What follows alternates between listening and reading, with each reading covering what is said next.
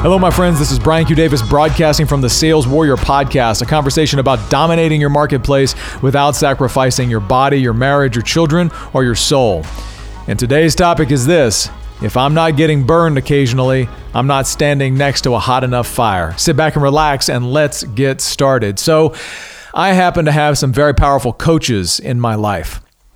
Men that are operating at a very high level, men that are always on a pursuit of the next level of expansion and the next level of growth for themselves, their families, their businesses, and so forth.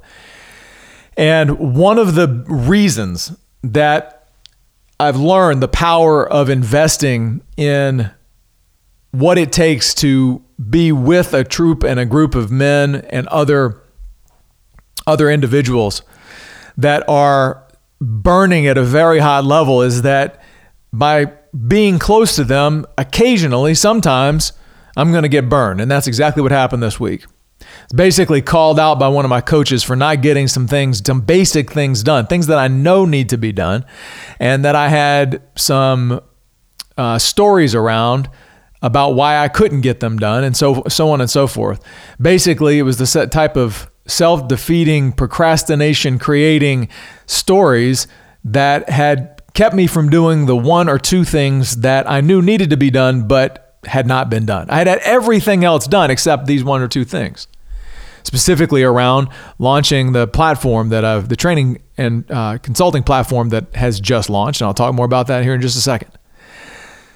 The bottom line was I had all the pieces put together, and I've had them for a long time, and I just never pulled the trigger and put it all together. I could have a million reasons about why, but the bottom line is that relative to my coaches, they found it so contemptible that they were like, "You're an idiot. And you kind of disgust me." Well, and my commitment was questioned. And it was everything I needed to just basically put me into a pit of like, dude, I suck. Like I work every day to operate at a very high level, and then you think you're operating at this really high level, and then until you stand next to a fire that's burning hotter and then get burned just like I did.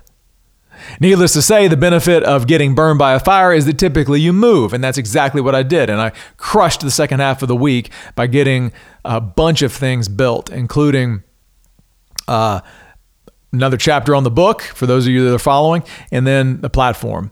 And again, I would not have been able to get that acceleration had I not been standing close enough to a man that's burning with a very high level of heat. And I started thinking about this. This is the benefit. This is why you have to be so selective with the people and the men and the women that you run with. Like, if they're not burning you occasionally, I'd have you consider you need to find some hotter fires to stand next to. And not a day after this, I realized on date night, actually, that my wife is one of those hot fires. She is absolutely a hot fire, and she has been making my ass move for years. And I realized it, but I didn't really realize it until I realized it's one of the reasons I love her so much, is that she burns very hot. And it makes me continue to move. And what happens in that making me continue to move? It's growth, it's power, it's expansion. And I'm so, so grateful that I have a woman like that. And I'm able to stand close enough to a fire like that to get me to move. And the same thing is true for my two little girls. They're two little hot fires as well, always making me move, always pushing me to be better, always burning me a little bit. Now, we can stand here and curse the things that burn us, or we can bless them. And this week, I choose to bless them because they are the things that have made me move. They are the things that have made me expand. They are the things that have made me align to what God's calling me and telling me to do that I wasn't doing.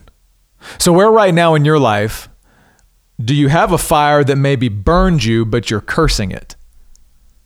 You know, maybe is it in your family? Is it in your relationships? Is it at work? Is it perhaps maybe you're taking on a MRF tomorrow Tomorrow's Memorial Day. I don't know if anybody out there is doing a Murph. I'm doing it with some of my brothers. They all challenge me. Hey, we're doing a Murph tomorrow. That's called standing next to a hot fire. I'm like, oh man, that sucks. But okay. Like, if you're not being challenged, if you're not being occasionally burned, if you're not being occasionally kind of knocked in the head, maybe you need a hotter fire to stand next to.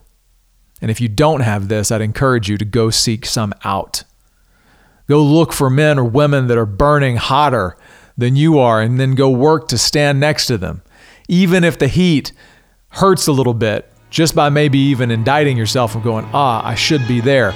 Leave the feelings of shame and guilt and just go, I'm so grateful for that person that's pushing the boundaries because I get to see what it looks like and they inspire me.